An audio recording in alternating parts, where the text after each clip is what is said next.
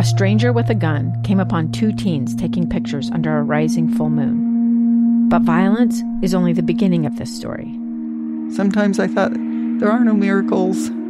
Yeah, there are, and this is a big one. I'm Amy Donaldson, and I've spent my career talking about how lives are undone by violence. The Letter is a podcast about how lives are remade. Follow The Letter at theletterpodcast.com or wherever you get your podcasts.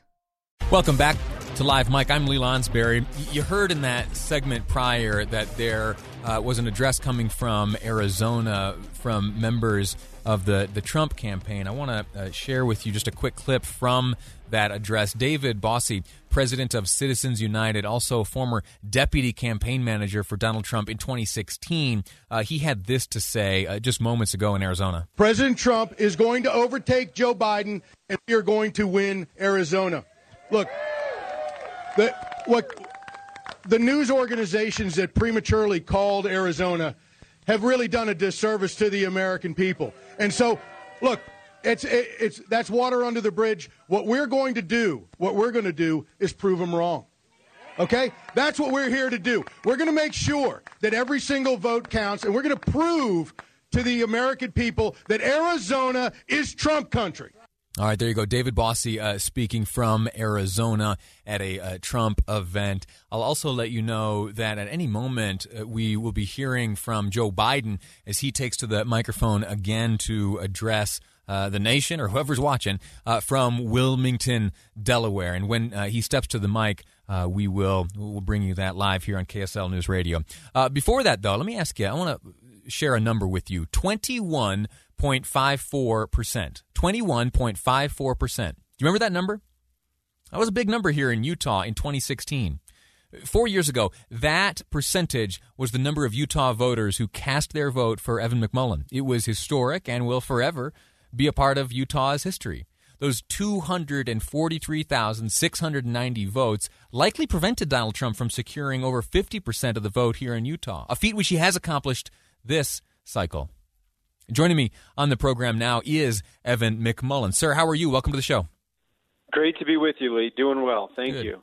Hey, a tweet of yours caught my attention. You, yesterday afternoon, tweeted, you said, if this race is called for Biden, Republican leaders will face an important decision. Go along with Trump's attempts to delegitimize the election or defend this sacred institution of free society. Their choice will provide a clue about the GOP's direction post-Trump, close quote. And listen, Mr. McMullin, I'm sorry to do this, but Joe Biden has taken to the stage now, and so let's for a moment dip in and hear what the candidate has to say. Sounds great. No one, not anything else, that chooses the President of the United States of America. So, each ballot must be counted. And that's what we're going to see going through now. And that's how it should be. Democracy is sometimes messy. It sometimes requires a little patience as well. But that patience has been rewarded now for more than 240 years with a system of governance that's been the envy of the world. And we continue to feel, Senator and I, we continue to feel very good about where things stand. We have no doubt that when the count is finished, Senator Harris and I will be declared the winners. So I ask everyone to stay calm, all the people to stay calm. The process is working. The count is being completed, and we'll know very soon. So thank you all for your patience, but we have to count the votes. God bless you all, and may God protect our troops. Thank you so much. All right, there you have some remarks coming from Wilmington, Delaware. Joe Biden there addressing folks. He standing alongside his running mate Kamala Harris, Senator Harris there. And I wonder, I presume that these will become periodic until we have a winner decided. Anyway, turning back to my conversation with Evan McMullin. Sir, you still on the line? I am. I'm with you. Outstanding. Very good. Before we get into the substance of your tweet, I want to talk about your relationship with the Republican Party. Your background, very briefly. Following your time with the CIA, you volunteered on the Romney campaign in 2012, and then the next year you worked for the House Republican Conference in Congress. Then you left the party to run for president as an independent, And you most recently have been very vocal about your support for the candidate from whom we just heard, Joe Biden. Talk to me a little bit about your relationship and view of the Republican Party today. Well, it's a great question. I am a registered Republican in the moment, and I am one Republican that has, of course, disagreed with the direction of the party under President Trump's leadership. That doesn't mean I've disagreed with every policy initiative that the party has pursued.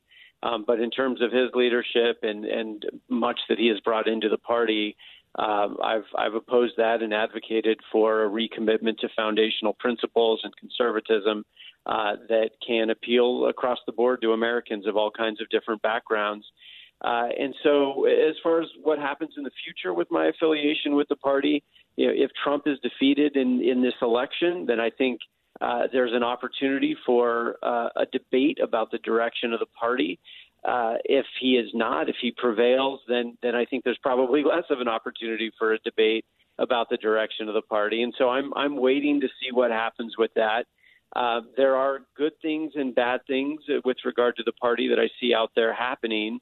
But we can talk about them. But I will say that I think that our state, that Utah, that our tradition of unifying leadership is what the country needs and is what the GOP needs. And I would like to see us as a state and our representatives in Congress step up and provide leadership, more leadership to the country, more leadership within the Republican Party and the Democratic Party in the years to come. I think the country needs our more unifying tradition of leadership.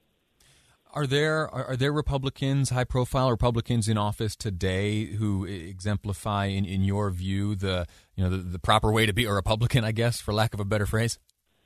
Well, look, I think there are examples. I think Senator Romney has been a principled servant of the public and has upheld his oath to defend the Constitution. I think Spencer Cox, who has just now been recently elected as our governor, is another phenomenal example.